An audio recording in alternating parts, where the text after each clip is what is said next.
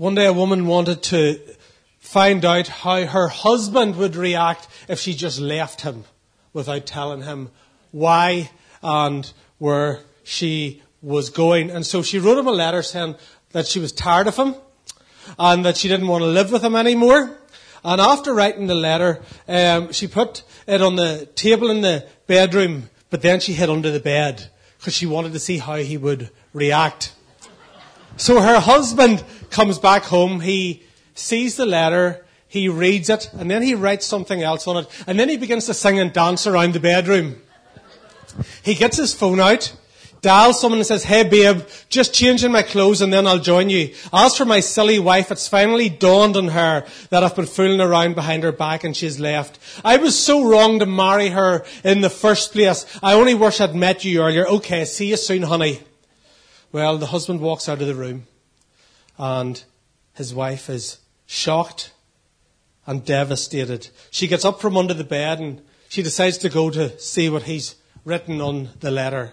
And when she gets to the letter, it said, "I could see your feet poking out under the bed, you idiot. I'm going out to buy some bread and milk. Get up, stop your silly games, and I'll be back in 10 minutes. I love you." In 1 Kings 18, we find a group of God's people who actually have committed adultery. They've committed spiritual adultery. They have rebelled and rejected their God. They have been unfaithful. At this time, there was a king called Ahab, who you may have heard of, but you probably have heard of his wife, Jezebel. Not the nicest woman in the world. Guys, don't bring anyone home for Sunday lunch called Jezebel. It's not a good start to a relationship. And she particularly, she was a foreign queen who had married Israel's king, and she had turned the people away from worshipping the one true God Yahweh to worshipping her gods Baal, Asherah, and she had tried to do away with all of God's prophets, all of God's people, so that her gods alone would have worship. And God had told his people what would happen if this is what they did. He had spoken to them hundreds of years before through Moses in the book of Deuteronomy. Look at what God had said. "So if you faithfully obey the commands I am giving you today, to love the Lord your God and to serve him with all your heart and with all your soul." This is what God says. If you love me with all your heart and soul, this is what I'm going to do. I'm going to send rain on your land in its season, both autumn and spring rains, so that you can gather in your grain, new wine and olive oil. I will provide grass in your fields for cattle and you will eat and be satisfied. Okay? So if you worship me alone, no other gods, I will rain on your land and you will be blessed. But be careful, or you will be enticed to turn away from other gods and to bow down to them. Then the Lord's anger will burn against you. And this is what the result of that will be, because sin has consequences. He will shut up the heavens so that it will not rain and the ground will yield no produce, and you will soon perish from the good land God is giving you. So God gives us promise, this decree in his word hundreds of years before Elijah in the book of Deuteronomy. But Elijah's a prophet. He senses what God is thinking. He hears what God is saying. He knows what God is doing and where God is working. And even though this was written hundreds of years before, Elijah begins to sense in his spirit that that logos word, that word in Scripture, is a rhema word for now. And sometimes that happens, isn't it? That maybe you've been at home reading the Bible and it's a passage you've read 100 times and it was written thousands of years ago. But something in your spirit, you just go, that's for me. God is speaking to me right now through that word. God is speaking to me through that passage. And Elijah senses in his spirit that now is the time when God is going to do what he says he's going to do in the book of Deuteronomy. Nowhere do we read that God told him to prophesy, but he was a man of prayer. And as he prayed, he got the heart of God. He released the prayer. He released the declaration. He released the word of God. And when the word of God is released, things happen, things shift, things shake, things stop. And so Elijah goes to King Ahab, and look at what he says in 1 Kings 17:1.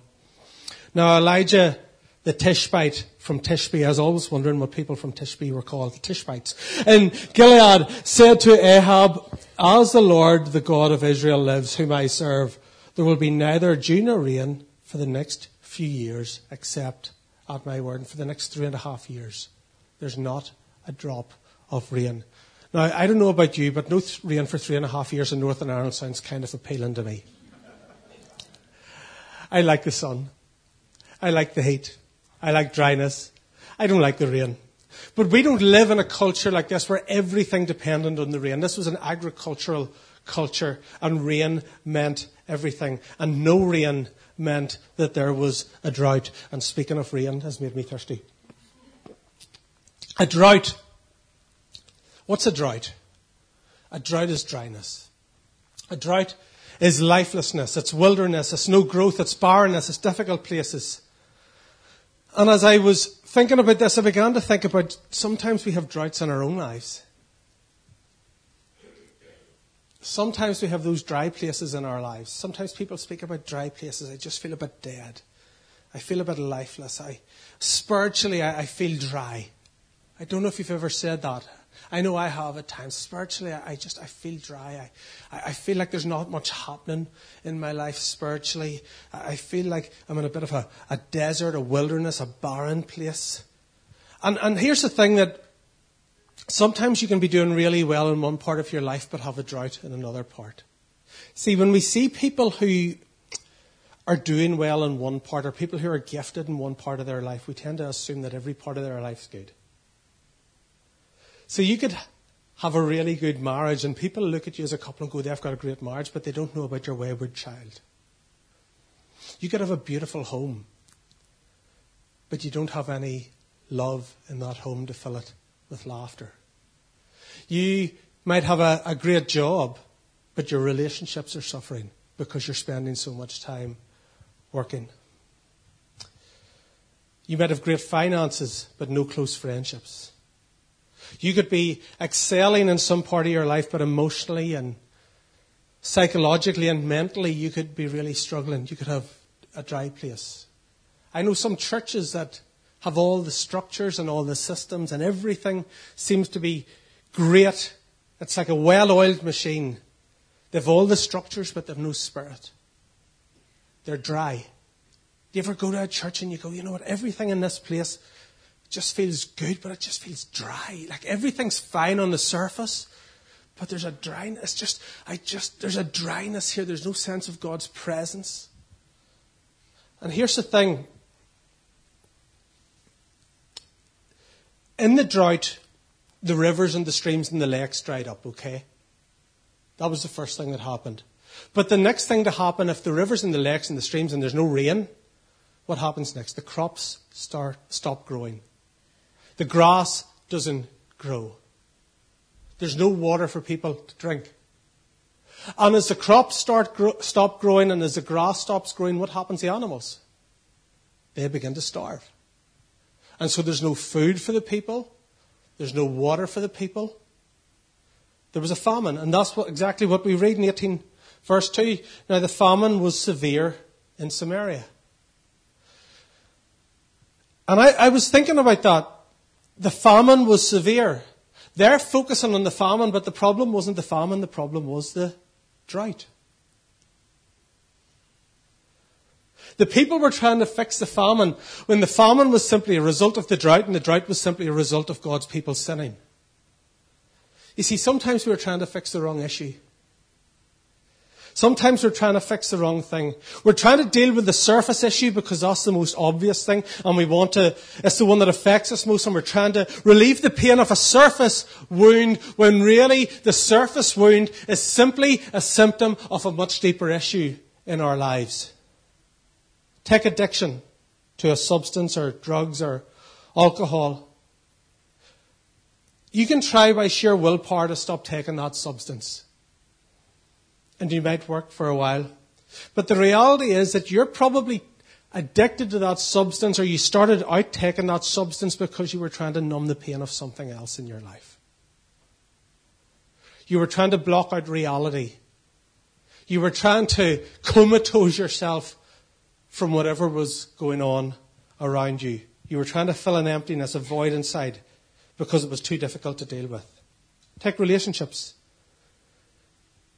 I have friends who really struggle to commit in relationships. You can guess that they're probably guys. Girls are like, yeah, that's just men. No, I've friends who really struggle and they want to get married, but every time they start a relationship that seems to be going well, they sabotage it. And so they keep breaking up and thinking, if I just meet the perfect girl, and they go from girl to girl to girl to girl to girl. And the issue isn't the girl. The issue isn't the relationship. The issue is something else, that they were maybe hurt. Maybe they're from a family where a mum walked out. And so they're trying to deal with the surface issue of relationships, and actually the deeper issue is something that maybe happened 10, 15, 20 years ago. Think of it like this. And this isn't the most pleasant way on a Sunday morning before your Sunday lunch to think of it. Imagine a big pile of manure. You've got a big pile of manure in your garden or in your yard. And what does manure attract? Flies.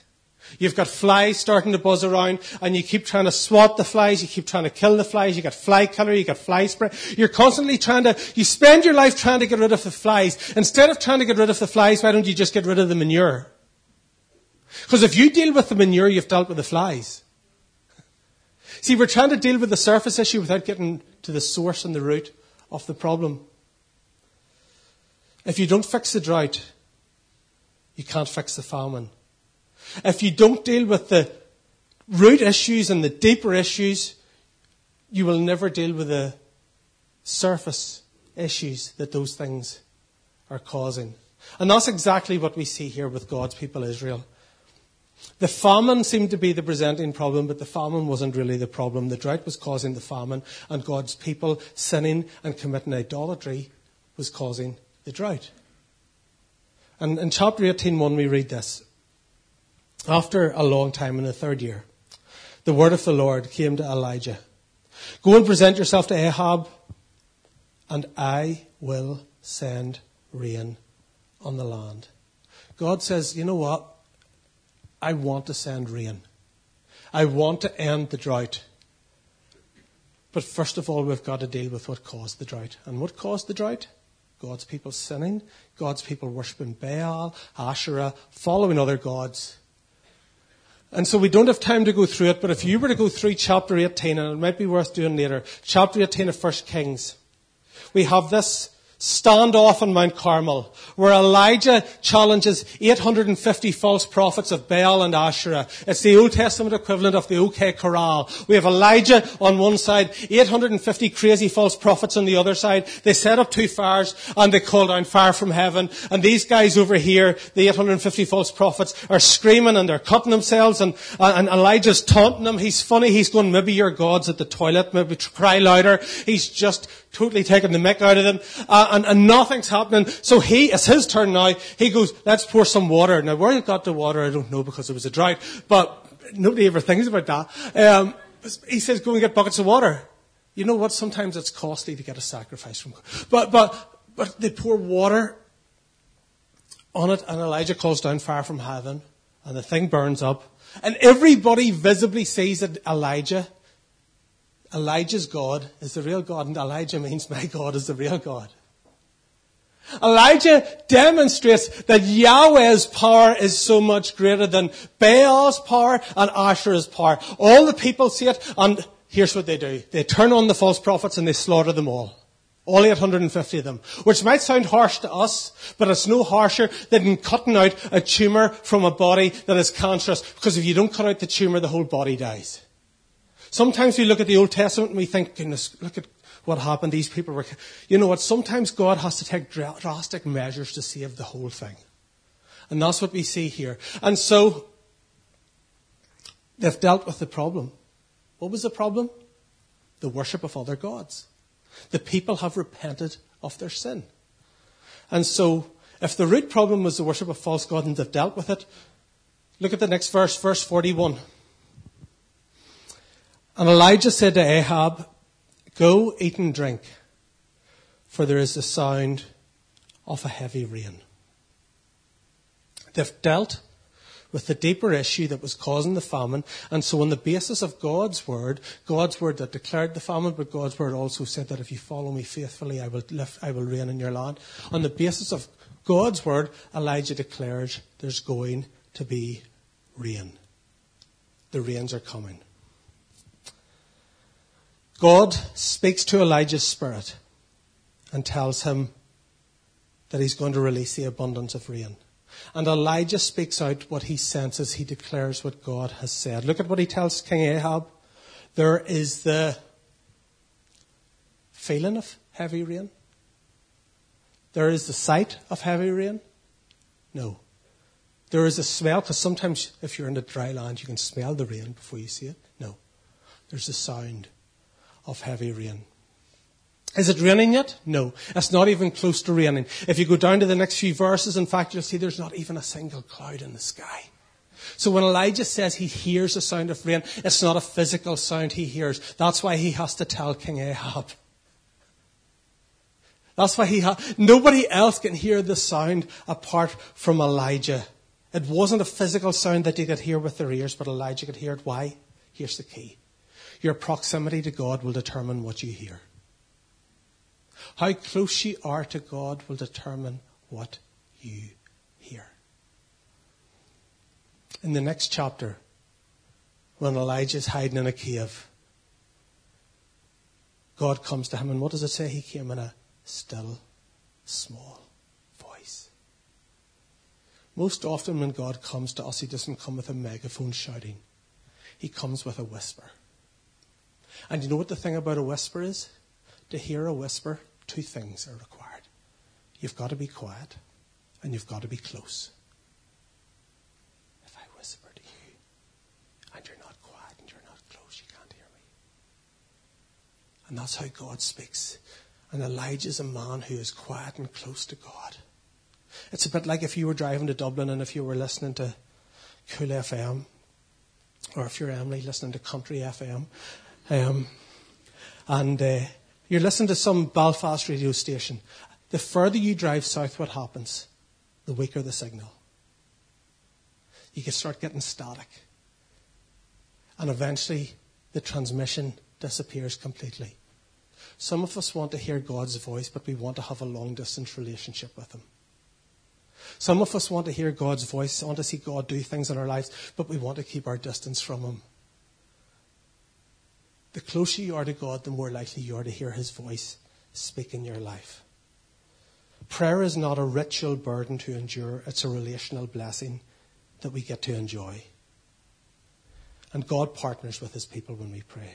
We get access to the secrets of his heart.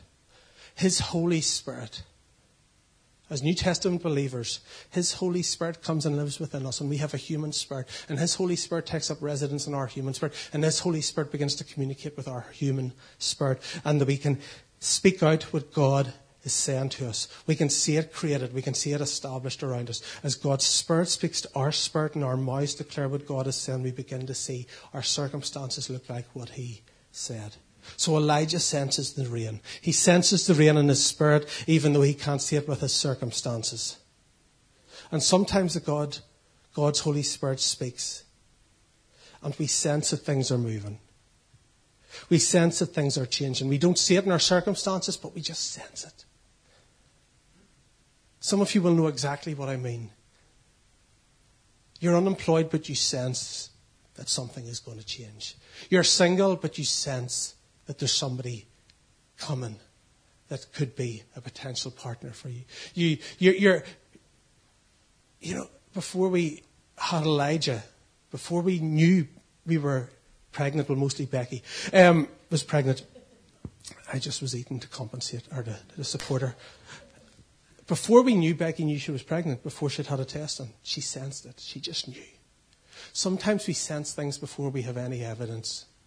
Sometimes we sense God's doing something new. Sometimes we sense God's moving us on. Sometimes we sense God is calling us to a new role, a new task, a new ministry, a new place, a new job, whatever that is. We sense it, and it's just a sense, but we don't see it yet. We've got this download inside us that no one else can see. It's in here before it's out there. It's invisible, it's intangible, it's untouchable, at least for now. And all around you might look like drought and barrenness and famine, but you know that that's not the final word. Why? Because you hear the sound. You hear the sound of rain. You know it's coming. And like Elijah, before the rain could come, some things had to be removed. They had to remove anything that was blocking the blessing of God. And if we want to see and experience the blessing of God in our lives, sometimes things have to be removed. You can't live like that and expect to see that. You can't live with habitual ongoing sin in your life and expect God to bless that sin. You can't expect peace and purity in your life while you're looking at things that are taking away your peace and purity. You can't expect good relationships in your life if you're treating people like rubbish and speaking to them harshly. You can't expect to feel peace inside and joy if you're filled with bitterness and anger and and unforgiveness and resentment towards other people. So sometimes to get what we want, to get what God has promised, we can't hold on to that. We've got to let go of that if we want to get that, just as Israel had to let go of their false worship and their idolatry if they wanted to get the blessings of God. God will not bless your sin. God will not bless your disobedience. You won't be able to see this if you're content to live with that. Birthing the promise. So Ahab, verse 42. Ahab went off to eat and drink, but Elijah climbed to the top of Carmel, bent down to the ground, and put his face between his knees. Notice the difference in response of these two men. Ahab the king, who has been leading the land in famine for 3.5 years, what does he do? He goes off to feast. He goes off to have a feed with the boys. What does Elijah do? Elijah climbs to the top of a mountain where there's isolation, where there's solitude. He wants to get alone with God. He wants to pray in what God has promised. And look at his position. He bent down to the ground with his face between his knees. This is what he's like. He's blocking out all distractions. To see God's promise, he knows that he can't be distracted by the circumstances around him. He can't be listening to the voices around him. He blocks out distractions. He gets there, but there's something else I think happening. You see, in those days they didn't have maternity wards. They didn't have stirrups and all those things that we have today when women are given birth, which I have no idea and I don't even want to start thinking about. They didn't have any of those comfy places that women go today to have those beautiful little babies. I know. I'm an expert. I was a mile away. No. But you know what they did? They had what they called a birthing stool. Now I'm not going to demonstrate this, but you know what position the woman went in? Exactly the position that Elijah's in. She crouched down with her head between her knees. And somebody said, "Purse." And she pursed. "Purse, purse, purse, purse, purse." And she kept pursing on that birthing stool. Exactly. And those reading this, those back in Elijah's day would have known exactly what that position was, because that's what they had seen many times women doing on the birthing stool. And Elijah is pregnant here with a word from God. Elijah is pregnant with a promise from God, and he's birthing a miracle. It's in his spirit right now. It's just a seed. He hears the rain, but as he looks around him, all he sees is drought. Sometimes what we see around us doesn't seem to line up with what God has said to us. And so he starts to travail in prayer. He starts to push. There's a gestation. The seed is germinating. It's growing. It's forming. It's developing. He's pushing because he knows what God has said, and he won't give up until what God has said matches what he sees around him. You know, Christians talk a lot about breakthrough. It's one of those words, isn't it? Breakthrough. We're going for breakthrough. We want to see God do breakthrough. We want breakthrough. We want to see breakthrough in our marriage. We want to see breakthrough in our finances. We want to see breakthrough in our church. You know what breakthrough is? It's when what you sense in your spirit breaks through into your life. In childbirth, they call it crowning. Crowning is just when you see the top of the head.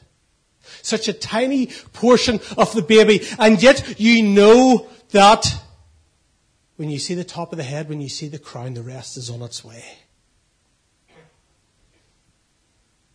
And that's exactly the same with Elijah. Look at the next few verses. "Go and look towards the sea," he told his servant. And he went up and looked. "There's nothing there," he said. 7 times Elijah said, go back. The 7th time the servant reported, a cloud as small as a man's hand is rising from the sea. So Elijah said, go and tell Ahab, hitch up your chariot and go down before the rain stops you. So Elijah is pushing. He's pushing through in prayer. He's pushing through. He's pushing. And he sends his servant. He keeps saying, go and see. Go look into the horizon. Is there any rain? No. Go again. Is there any rain? No. 6 times he does this. Is there any rain? No. Now after 3 or 4 times, I might get a little bit discouraged. I might be thinking, maybe I heard this wrong from God. Because there's nothing, there's nada, there's zilch, there's zero, there's nothing happening. And sometimes God gives you a word and you're praying and nothing seems to change. And you begin to think, did God really say? You begin to think, am I wasting my time? Should I just give up? I thought God spoke to me. I believe God's promise, but nothing is changing in my circumstances. Imagine if Elijah here, after 4 times or 5 times, had just given up. I've had enough. This is not happening. This is not working. I'm going back down to do something else. But Elijah keeps contending. He keeps pushing. He keeps praying. Because just because you can't see it yet doesn't mean God didn't say it. And the 7th time. And 7th is the number of completion in the Bible. 7 times they walked around the walls. 7 times. 7 times. And the 7th time, the servant comes back and he says, you know what? I see something out there. I see a cloud, but it's not big. It's just the size of a man's hand. And that's all Elijah needs to hear. Like the crowning of a head in birth, Elijah knows the rest. It's on its way. He's got his breakthrough. It's not invisible, but it seems insignificant right now. And God often does the big things in our lives by starting small. Big doors move on small hinges. Small things can meet big needs. Think about the next prophet after Elijah, Elisha. Goes to a woman's house. She's about to sell her kids because she's no oil, and she's no food, she's no nothing. And Elijah says, what do you have? She says, I've just a little oil. He says, start to pour out the little bit. And the little bit keeps flowing and flowing and flowing. Think about the little boy with the 5 loaves and 2 fishes. Doesn't look like a lot. God can do a little with a lot. And sometimes we need to get better at celebrating the small beginnings. You know, we live in a world that's obsessed with the big, with the grand. And even in the church world, we're obsessed with the big churches and the mega church, particularly in America. And some of the conferences I go to, it's like you're standing in the bathroom. How big's your church? How big's your church? You know, it's like a paint contest, you know, and it's like, you know, I saw one guy had, my church is bigger than your church on a t-shirt once, you know, and I can get the, you know what, let's celebrate the small. Yes, in my spirit, there's a picture of what a church is going to be, what that church can be. But you know what? I celebrate what we are. I celebrate every single person who walked into this room this morning. Yes, it's not what I see in my spirit, but it's God's small beginning. And I celebrate the small beginnings. I celebrate the little things. Because if you don't celebrate the little things, you will never see the big things. It took 3.5 years for them to get here. But things are starting to turn around. And look at what he tells Ahab. Hitch up your chariot and go down before the rain stops you. In other words, you need to prepare for what hasn't happened yet. You need to get ready for what hasn't happened yet. Even though you can't see it, you need to get ready for it. You know, I became a Christian just before my 15th birthday. And over the next 2 years, I probably got about 8 prophetic words about church and leadership and being in ministry and all of those things. And those things were not God saying at 16 I was going to go into the ministry. It wasn't him saying you need to go at 17 to theological college. It was start getting ready. Start preparing. Get into my word. I used to take every opportunity to speak. I remember when I was 19, I was asked to speak in Ballymena Academy. I didn't have a car. I remember getting the train, getting a bus, getting a taxi, getting a bus and getting a train home. Cost me more. I think they gave me £5 or something like that. Generosity wasn't a big thing. But I, you know what? I just wanted to speak anywhere. I would take every opportunity because I knew God had called me to do. And if God has called you to do something, take every opportunity that you can to do it. Start getting ready. Start getting ready. Start getting ready. Dress for where you're going, not for where you are. And I started getting all these prophetic words, and I've probably seen 80% of them fulfilled, and I've still 20% to see if I'm written in the back of a Bible at home. But I know on the basis of the 80 that I'm going to see the 20. Maybe God's speaking to you about a career change. Maybe God's speaking to you about something He wants you to do, a ministry, a relationship, something He wants to change in your life, and you're sitting and you're going, right, Lord, I'm waiting on you. And God's going, no, I'm waiting on you to start getting ready. I'm waiting on you to start preparing. Do you know when, we had got plateaued in Dublin in our church at 220, which was a nice number. 220 was a lovely number. Things were going great. The finances were great, but we had plateaued. And we made a decision, even though we didn't have the money, we thought if we're going to grow, we need to plan for 500. We had 220, we needed to plan. We took on staff that we couldn't really afford part-time. We took on 4 or 5 staff in 12 months because we wanted a church for 500. And the next year after that, we went from 220 to 350 because we prepared for the people who were coming. As a church, you know what we need to do? Yes, we want to feed and meet the needs of the people who are here. We also want to prepare for those people who aren't here yet. We want to prepare for the people who live within a 10-mile radius of us, who don't go to church, who don't know Jesus. Yes, we're thankful for what we have, but we prepare for that which God is going to send us. We need to start thinking. We need vision. We need God's heartbeat. We need to hear the sound of the abundance of rain. And we need to prevail in prayer.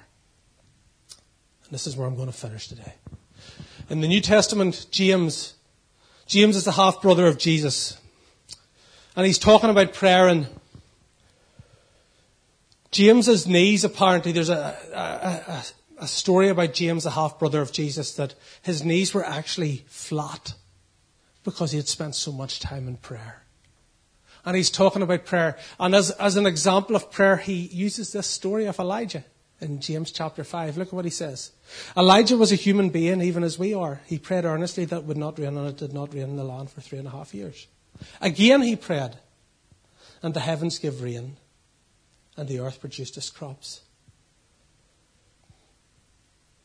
You see, we read some of these stories in the Old Testament, and it says there Elijah was a man just like us. And I go, you know what, he sounds more like Superman. He sounds like a superhero. Like he called down fire from heaven. I can't even get the microwave working off the stage, you know. And apparently we have a dishwasher at home as well, and it's actually a real dishwasher. My wife tells me that it doesn't load and unload itself. You know, and we read about these people, and it says Elijah was a man just like us. He was a person just like you. He wasn't Superman. He wasn't Spider-Man. He wasn't Batman. He wasn't X-Man. He was a man just like you and me. And yet he was able to call on the power of God. He was a man who knew how to tap into heaven's power and release the resources of heaven here on earth. You know, we have electricity at home. We all have electricity at home, I could gather.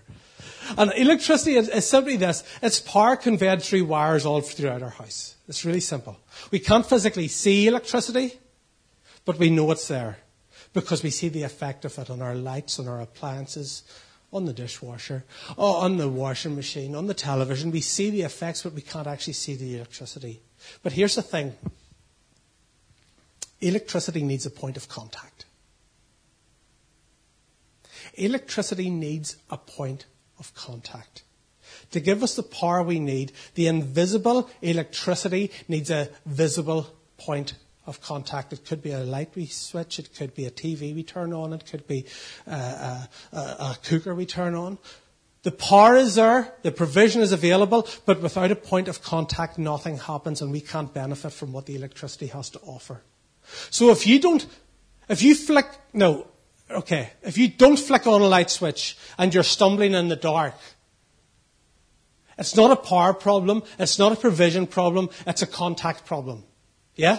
If you go into your house and you trip over stuff and it's dark, it's not a power problem, it's not a provision problem. it's a point of contact problem. You haven't turned on the light. And all throughout the Bible, God has told us what he wants to do here on earth. He has given us promises. Some of us, we've got prophetic words. He has decreed his will in his word. He's made known the power of the provision that he's made available to us as believers. But for us to see and experience it in our own lives, there must be a point of contact between earth and heaven. And many people believe in God's power as a theory, but they aren't seeing his provision as reality because they don't understand that prayer is the point of contact that births the promises and provision of the heavens here on earth. Prayer, whether that be intercession, prophetic prayer, declarations, decrees, whatever form prayer takes, prayer is the one thing that God has established for us as humans to see his power made manifest here on earth. See, in Genesis 1:6, God created man and woman. And he said, I give you dominion. I give you authority. I give you rulership over the earth. I delegate authority and responsibility to you as human beings to rule here on earth. It makes it very clear in Psalm 115. The heavens belong to the Lord, but earth he has given to mankind. So God lives in the invisible spiritual realm, which we call the heavens. We live in the physical visible realm, which we call the earth. How do we take the invisible spiritual realm and all that God has made available and bring it into the physical visible realm here on earth? There's only one way that God has given us, and that is prayer. Prayer is the only thing that God says, bring heaven to earth. His kingdom come, his will be done here on earth as in heaven. How did he teach us that? In prayer. Prayer is the point of contact. Prayer does not make God do anything he does not want to do, but it releases his power and authority to do what he has already intended to do. God is sovereign. Let me tell you this. I believe wholeheartedly that our God is sovereign, but in his sovereignty, he has chosen to delegate a huge amount of authority and responsibility to his people, more than we would even want to imagine that he has. John Wesley, the founder of Methodism, said this: God does nothing but an answer to prayer. That's a strong statement, isn't it? God does nothing but an answer to prayer. And maybe that's why John Wesley saw revivals everywhere he went. There are things in your life, in our church, in our community, in this nation, that if we pray, things will go one way, and if we don't pray, things will go another way. You see, we are so sarah, whatever will be, will be. And God is saying, no, it's not whatever will be, will be. It is if my people pray, if my people will humble themselves, if they will get on their knees, if they will call to heaven and bring heaven down, I will change their land, I will change our nation, I will change our community, I will change their lives. But if they don't, then nothing happens. I remember one situation in Lurgan. We were in a guy's small group, and one night one of the guys in the group was talking about his brother-in-law David, who wasn't a Christian. And he really wanted to see his brother-in-law David become a Christian.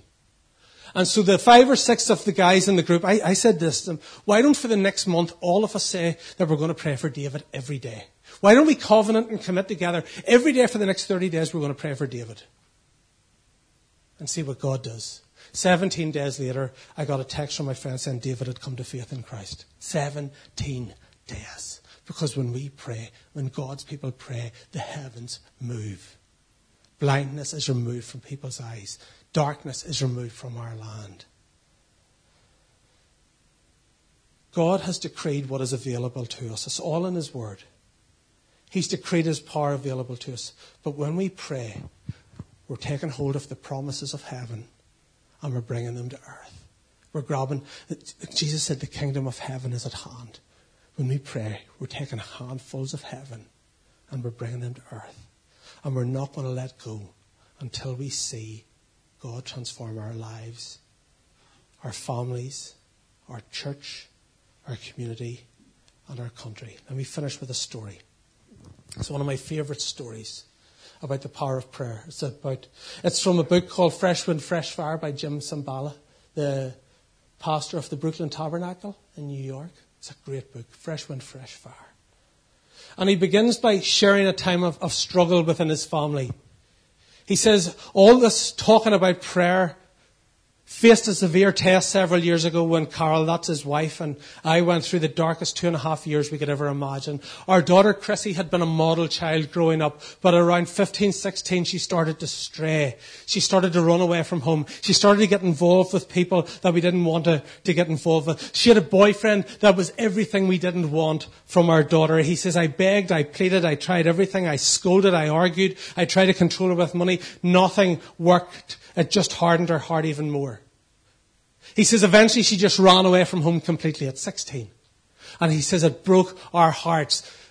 And they have a Tuesday prayer meeting in their church. He says one cold Tuesday night during the prayer meeting, he talked about the church boldly calling on God in the face of persecution. He says we entered into a time of prayer. Everybody reaching out to the Lord together.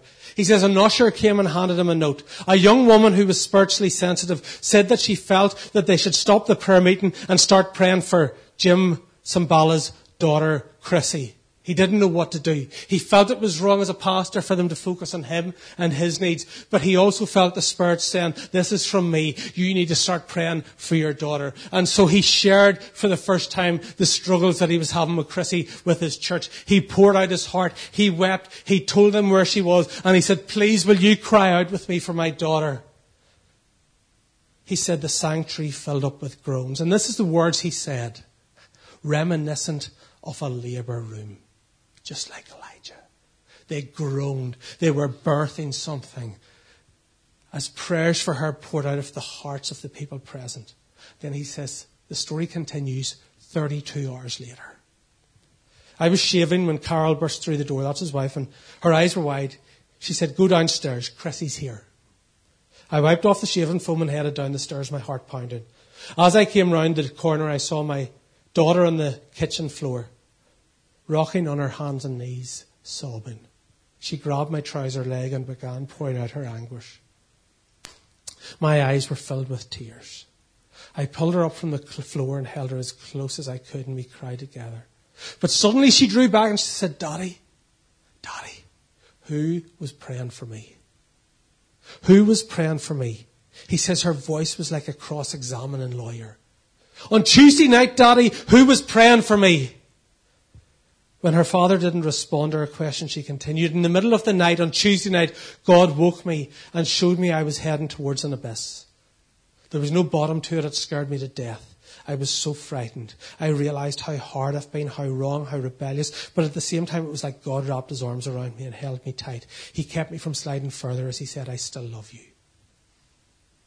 Just months later, Chrissy was enrolled in Bible college.